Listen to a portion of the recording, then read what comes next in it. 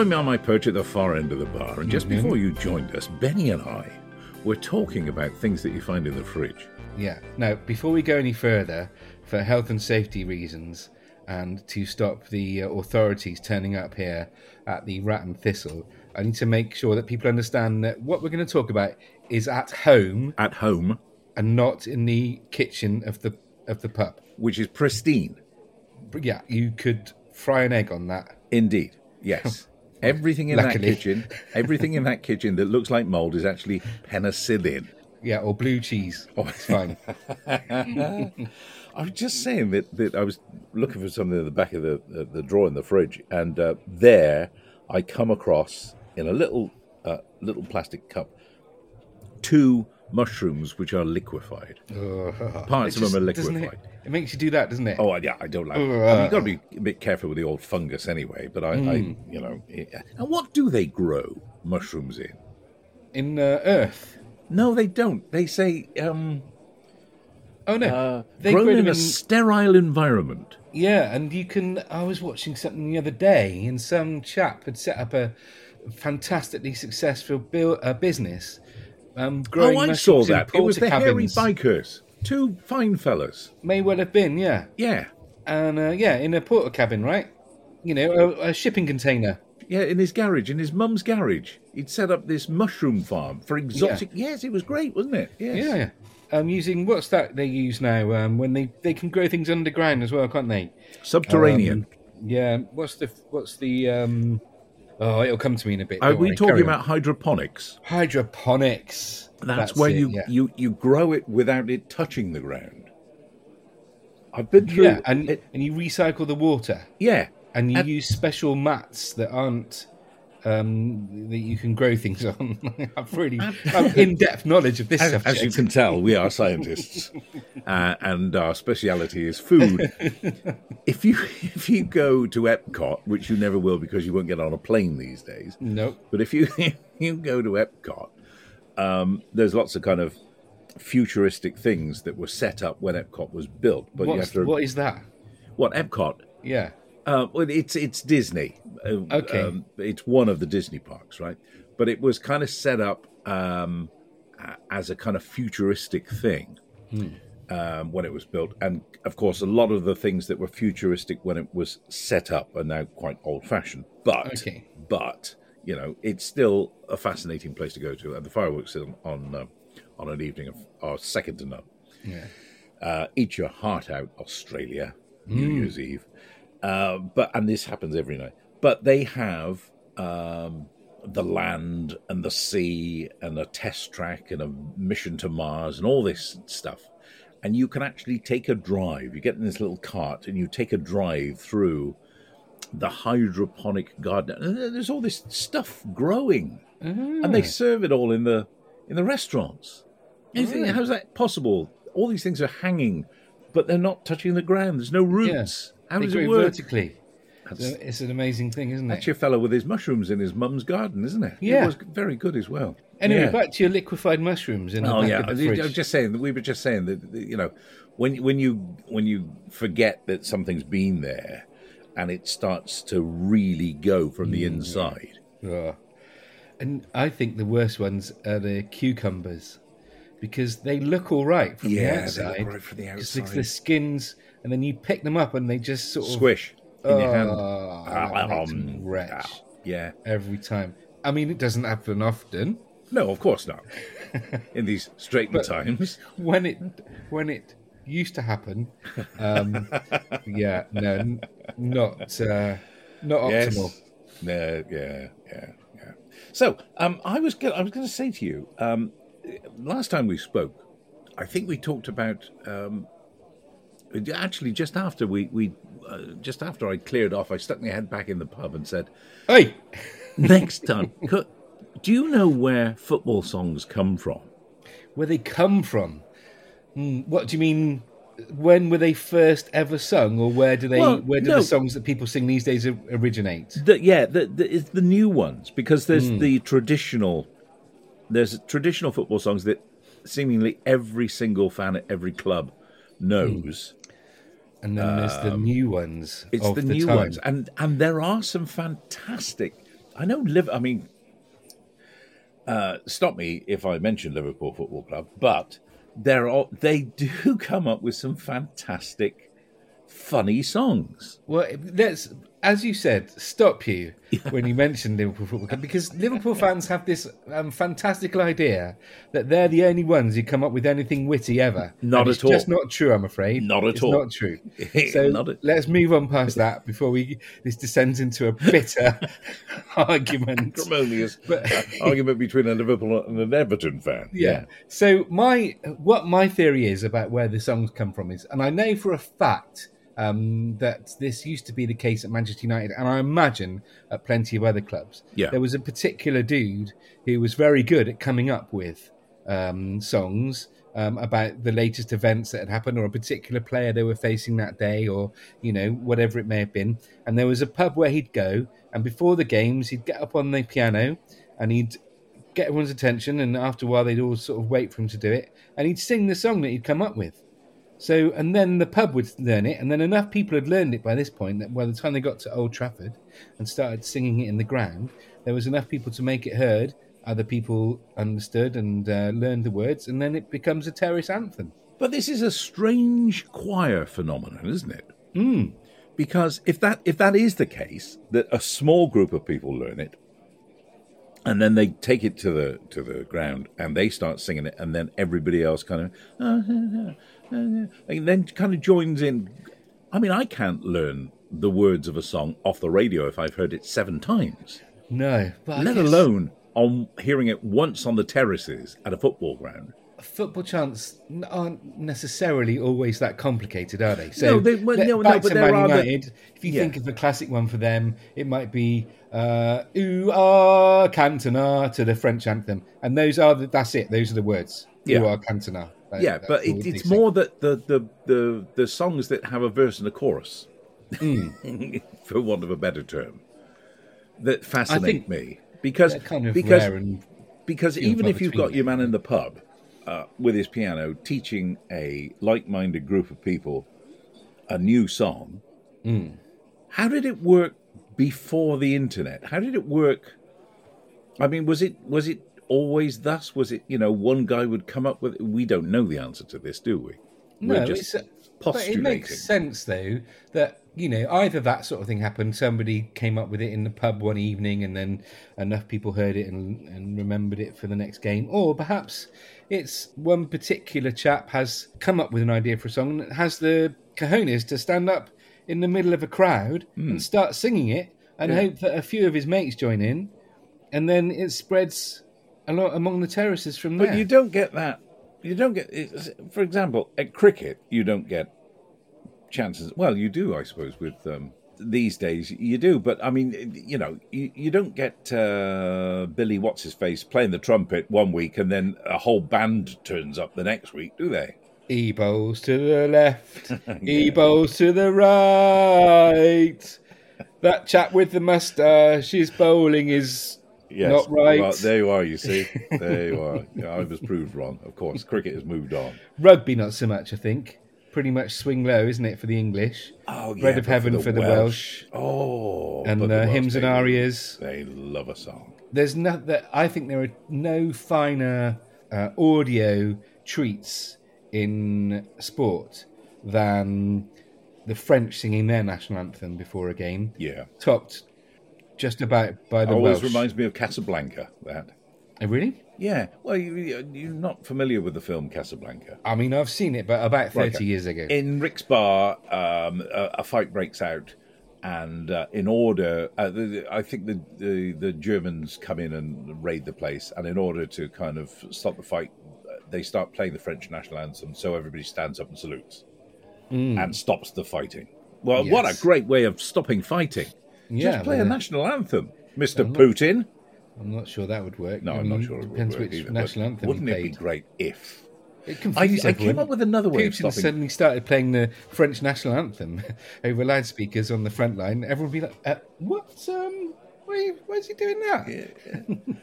I did come up with another way to stop fighting many years ago. When there was a lot of kind of what used to be called aggro around. Now, the papers were full of it. Boot boys and aggro. And my idea was to issue every male with a bowler hat, and an umbrella. Because I don't think you can have a pylon if you are wearing a bowler hat and carrying an umbrella. I think you're basically handing people weapons. No. They're just going to start smacking people around the head with the umbrellas. The English gentlemen inside every single one of them will come out, and they'll be looking for a chrysanthemum to put in their lapel. I'm going to just make a note of this in the top 10 of ridiculous things you've ever said to me. This is going quite near the top. The bowler hat. No, yes. There's only the top 10 of 1,000. There's only so much that an English gentleman can do wearing a bowler hat. And I know you've got from the Avengers. You've got John Steed with an umbrella. Actually, this is all falling apart now, isn't it? Because he wore a bowler hat and carried an umbrella with a sword stick in it. And here's the main problem I have with the idea of an English gentleman these days. Yes. It conjures up an image of Jacob Rees-Mogg. Yes, indeed. But when was the last time you saw him in a scrap? Well, there was that little bit of footage, wasn't there? And somebody got a bit irate at one of his rallies or something, one of his pub politics. I don't know what it was. Wasn't it his stand-up tour? I think his nanny stopped it, if I remember rightly. Ah, yes, came and spanked his body. Yeah. Yes. Let's see if we can. I'm going to set myself a little challenge to see if I can come up with a football chant for Jacob Rees-Mogg. Oh, that will be fun. Well, we'll tune in next time and hear Ben's football chant for Jacob Rees-Mogg. Yeah, I can't write on those bits of paper. They're important. Hold on, let me find this. Oh, hang on. Jacob. He's writing on his tax return now. Yeah, no, I can't do that. Apparently not. Have you paid all your taxes? Of course, yeah. Yep. As far as I'm concerned, definitely. Every single penny I owe. Every last cent.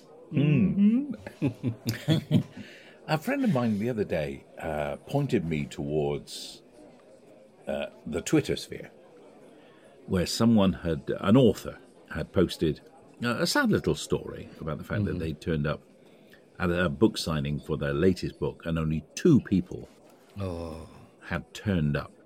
I mean, in fairness, twice as many people that listen to this, so there's that. Well, there is that. And we don't have to sign anything. But the thing was that this had inspired many, many authors to come on and say similar things, that they'd only had one person turn up, or that they had no people turn up at all. I particularly liked the story from the chap who said... it was only after I'd signed 20 books that I realised that they were all staff. All the staff had been asked to go and put their coats on. It was a big store. All the staff had been asked to go and put their coats on and line up so as I didn't feel too bad. And it was only as he was leaving that he realised that he'd just been signing books for them. And then, of course, they'd just gone straight back on the bookshelves or on a pile, but they were signed by the author. But it did remind me, I've never had the situation where I sat there at a table with a pile of my books, because I've never written, I've written a few books, but they were all kind of quiz books and things. But I've never written something which, people would want to have my signature in. I have. Have you? Oh, yeah, I've signed the book. Now you should tell us about your book. Is it still available? I've no idea. Well, what I do know is actually... I don't want to go into too many details, but I had to write a book as part of a job I once had about aromatics, as in, essential oils and smelly candles and all that malarkey. Imagine being asked to write a book about smelly candles. It took me a while because it took a lot of research, and I had a co-author, Zoe, and so anyway, I think they printed, if I remember rightly, they printed about 10,000. Because originally they were all going to go over to China for some reason. I lost track of it all. But they never did. And so last I heard, there were about 9,968 on pallets left in the warehouse. And what they've started doing, you can buy them in the Amphora Aromatics shop on Cotton Hill in Bristol. Yeah. And what I know is that when you sign up to become a wholesale customer of theirs, they send you a pack, part of which is the book what I wrote. Ben or books. Ben Yeah. or and Zoe. And listen, if you have a copy of the book and you'd like me to sign it, tough. I'm not going to hack. He will be available near a lighted candle somewhere soon. Anyway, you were saying, having never written a book apart from quiz books, nothing that you needed to sign anyway. I've never had to sign, so I've never had to go through the ignominy of not having anyone turn up at a book signing. But I have had the ignominy of being part of a band who played to an empty room. Oh, I've done that as well. Let's swap those stories. You first. It was Swindon. Mm. It was, I think, a midweek, possibly a Thursday. Yeah. It was in the middle of the biggest storm I can ever remember. It was a tremendous storm. And we'd phoned up earlier on and we'd said, everything all right? Oh, yes, no problem. We're opening as normal. Was it the Michael Fish storm? No, it wasn't. No. This would have been... Oh, no, it would have been quite some time before that. This would have been 76. Okay. All right. The big storm was 76 in Swindon. Just a little brief aside. What were you wearing? In full detail, please. Well, I'll tell you what I was wearing on stage when we get to that point. So, okay. So we phone up and say, and we were in the mid-1970s. Mm. I was, for a very short time, part of a show band. We've talked about this before. Mm-hmm.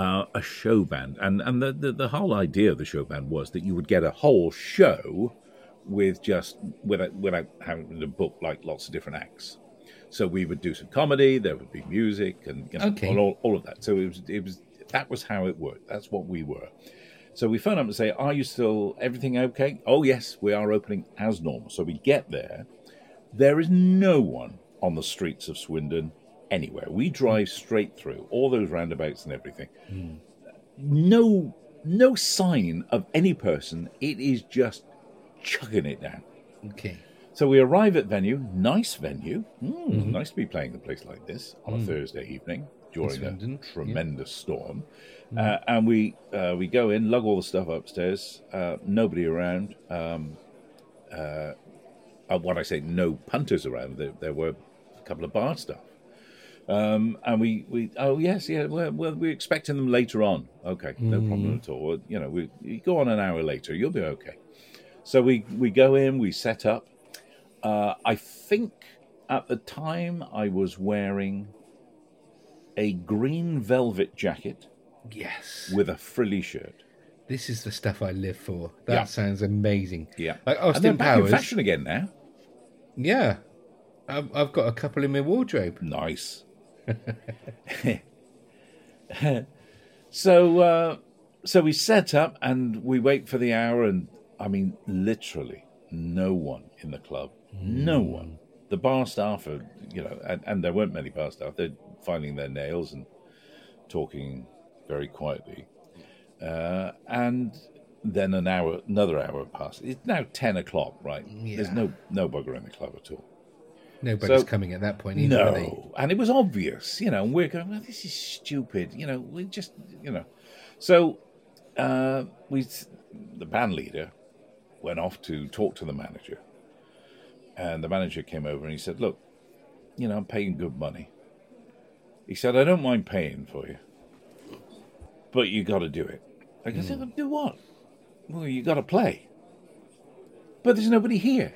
Just for him. Yeah, well, I wouldn't feel right if I just paid you for nothing. But if you, you've made the effort to come in, you have to do a couple of sets. A couple of sets is 2 hours. You talk to nobody. Well, play one set then. We played one set to the bar staff. And the annoying thing was, that sod wasn't even in the room. The manager, he didn't even appear. Not once. Not even to give us a thumbs up or smile or, ironically, it's a way to pass an evening in Swindon when it's chucking it down with rain and nobody's turned out. Didn't even come in the room. We did get our money. Good. And I think that actually what you did was you helped him sleep that night because he went to bed with a clear conscience. Did he? Feeling that he had paid for a service and received it. He did. You know, that's a good feeling, isn't it? I think he got blood that night. I think we were the stone and he got blood. So I was in a few bands when I was younger. One of which was called Bob Dob, and we were a sort of punk, indie, pop, rap outfit. With a side of country? We didn't have any country, although if I had my way, we would have done. Yeah. So we turned up to do a gig at the Mauritania in Bristol one evening, which is now some sort of cafe restaurant, I think. And used to be in the back bar. Used to do gigs there. Had some decent nights in there over the years, but on this particular occasion, our support act didn't turn up. So not only did we support ourselves and then do the headline slot, but in between time, basically what we did was we played we didn't have many songs, so the support slot we played our set list one way, and then we reversed it for the headline set. And in between times, there were so few people in the venue that we were able to have a game of football during the changeover. Oh, that's wonderful. Yeah. You're just mentioning the country. You carry on though, don't you? You carry on for the love of rock. Yeah. When you're that age. Treat it as a rehearsal. Exactly, yeah. Well, with punk rock, you'd need some people for the energy, wouldn't you? Yeah, I mean, only one of the songs was punk rock. Right, okay. We also had a ballad. That was the one where everybody detuned. Yeah. Where the drummer took the melody. We had a ballad. Right. We had 2 raps. We had a song about pot noodles. All sorts. See? And people were thinking, well, how is he going to make a football chant up about Jacob Rees-Mogg? This man is the man who wrote a song about pot noodles. Now, come on.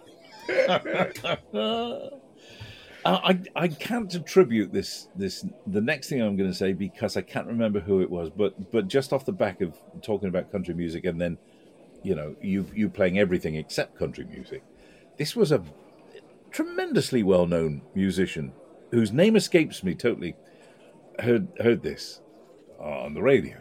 He said we were booked to pay a gig one night before we were famous, but, he said, and we had a very tight set, and we turn up and everybody's in cowboy gear. Everybody's got the Stetsons and the the boots and everything. He said, "Well, we're not."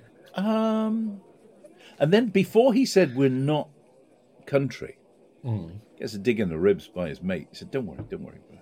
So what? How hard can it be? Well, this is what they did. So they did everything that they normally do, but they did it country.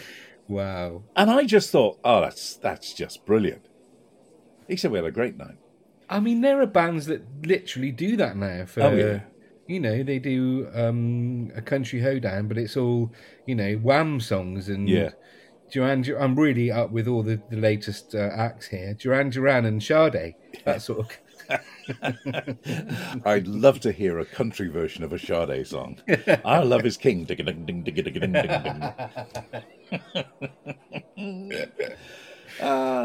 But I mean, there are a number of bands that do alternative versions, and not just a cover, but in an entirely different genre of music. And I think there's a guy called Scott Bradley who has a postmodern orchestra who basically does very modern songs in a kind of 1930s, 40s style. And he plays stride piano. And it's brilliant. It really is sensational. I remember you having an infatuation with Paul Anka. Paul Anka, yes. Back in the day as well, right? He did a few of those, didn't he? Paul Anka had written many a fine song. Popped up in the early 90s with an album called... what was it called? It's something Rocks. It was Pop Rocks or Rock Rocks or Rocks. No, Rock Swings. There you go. Rock Swings. Rock Swings, that's what it was. So he'd basically taken Nirvana songs and Zeppelin songs and made them into big band songs. And again, you wouldn't think that Jump would work as as a swing band arrangement, but boy, oh boy, did it ever! Yeah, You great would fun. you would never have known if it'd gone the other way. You would never have known. If that would have been the original, and then they'd rocked it up. They'd go, I'm not sure about that, but it's terrific. But also Pat Boone, before Paul Anka, Pat Boone, who'd been a big star in the 1950s, and then kind of spent most of the rest of his singing career dedicating his songs to the Lord God Almighty. That was his niche. Came out with an album. He did Stairway to Heaven. Pat Boone does Stairway to Heaven as a big band song. And my mate Steve, who is the biggest Led Zeppelin fan outside of anybody in the Led Zeppelin family, would balk at this. Of course. It sounds horrific, if I'm honest. Well, because I'll listen to it. I'll give it a try once. But I think you have to have an ear that appreciates big band music. I like a bit of big band. If you like big band music, then I see no reason why you shouldn't go and find Pat Boone singing Stairway to Heaven and enjoy it. Okay. I'll approach it with an open mind. Yes. And I'll report back along with my Jacob Rees-Mogg kettle next time I see you. Do you remember the one that springs into my mind is I think he was called Mike Flowers Pops. Oh yeah. And he did the cover of, he was like a lounge jazz singer, right? Yeah. And he did the cover of Wonderwall. Yes, he did. And when I can't sleep or I'm having, particularly... That will be the one you put on. Bad mental health day. This is what repeats in my head again and again and again. And it doesn't always work. I mean, you're my Wonderwall. No, it doesn't help at all. It makes things way worse. Yeah. I can't shift it. Get out!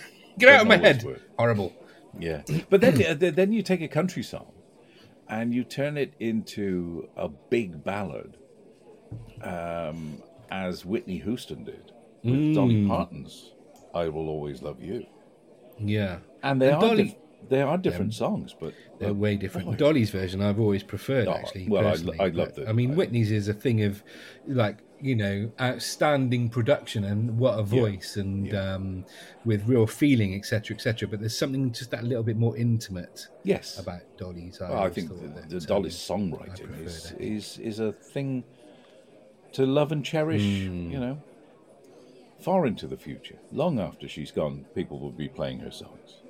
I've mentioned before that I work at Glastonbury every year, and one of my highlights of all time was watching Dolly perform on the Pyramid stage to the biggest crowd I've ever seen in front of the Pyramid stage, including the Rolling Stones. I think it was bigger for Dolly, I really do. Really? And she was just brilliant. She just had us all in the palm of her hand from the first second to the last. Absolutely she also, amazing. I mean, apart from being a tremendous philanthropist, I mean, she's done so much good for so many people. She also has a folksy way about her, Blue Ridge Mountains of Virginia and all of that, but a folksy way about her where she can spin a story, which makes her seem like an ordinary gal, I was listening to her talking to Ian Payne. Remember Ian Payne, the sports guy, who now works on ITV and LBC. Well, back in the day, he was kind of lead sports guy on BBC Radio 5 Live. And whoever was doing the afternoon show moved on. And they asked Ian Payne to do it. Or Ian Payne stuck his hand up and said, I'll do that. Very good, He got to interview Dolly Parton. And I just thought, this is going to be good. Because, you got a sports guy with all that sports sensibility, and you've got Dolly Parton. What a lovely conversation that was. But the thing about my point is that she can talk to anyone and make them feel as though you've known her all your life, and she's known you all of her life. Yeah. She just has a way of being every person. She has a universality. That's the word I'm striving for. Yeah. That's what I'm trying to say, that Dolly has a universality about her. She has the ability to make everyone feel good. And if there's anybody out there who doesn't feel good about Dolly Parton, sod off. Right. You can write to us and explain why, if you like. I think after my little suggestion there, they've probably already gone to us about Dolly Parton. I don't think so. Right, so drink? Yes, Ooh, now I think, and whether or not you can supply me with this drink is another matter. you come in here for weeks on end, don't buy a drink, and you finally get round to ordering one, and your first words are, I don't know if you'll be able to get it for me. Well, Brilliant. I fancy. I was watching a drama the other evening on Disney Plus, Okay. The Chippendales, or Welcome to the Chippendales. Oh, which is a slight thing, but quite interesting. And one of the people went to the bar in this and ordered a pink squirrel, and I wondered if I might tempt myself with a pink squirrel. A pink Have squirrel. you got such a thing? Could you make up such a thing? I mean, I could make something up and tell you it's a pink squirrel. That's not a problem. That very much it'll be an actual pink squirrel, though. Apparently, they were very popular in the early 70s. Were they? What? I can't even begin to imagine what's in a pink squirrel. Well, this is. I did look it up because I was interested. I've never heard of a pink squirrel before. And apparently, Ben will never know what the hell that is, so I better tell him. You'll need some heavy cream. Okay. You'll need some freshly grated nutmeg. Oh yeah, I'll just pop out the back. Yeah. You'll need some creme de coco liqueur. And you'll need, and this is where it might get difficult for you, 3/4 of an ounce of creme de noyer liqueur. Right. This is red, which gives it its... So when you mix it with the cream and everything, this gives it its pink colour. The creme de noyer. Okay, so heavy cream. Yes. What does that mean? It means cream that's heavy. It's probably double cream. Yeah. Grated nutmeg? Freshly grated nutmeg. I don't want none of your pre-grated nutmeg rubbish. I'll throw away the old... Creme de coco. Creme liqueur. de coco. Yeah. And the one that you might find difficult, I don't know whether you've got it on the shelf here at the Rat and Thistle, the creme de noyer. Let me just... Hold on. Have a look. He's going to go on. He's going to go. I'm just going to have a look in the back bar. See what I can find. There'll be some creme de menthe there. Oh yeah, there's some heavy cream. He's got the heavy cream. Grated nutmeg. Oh, he's what? And some. Oh.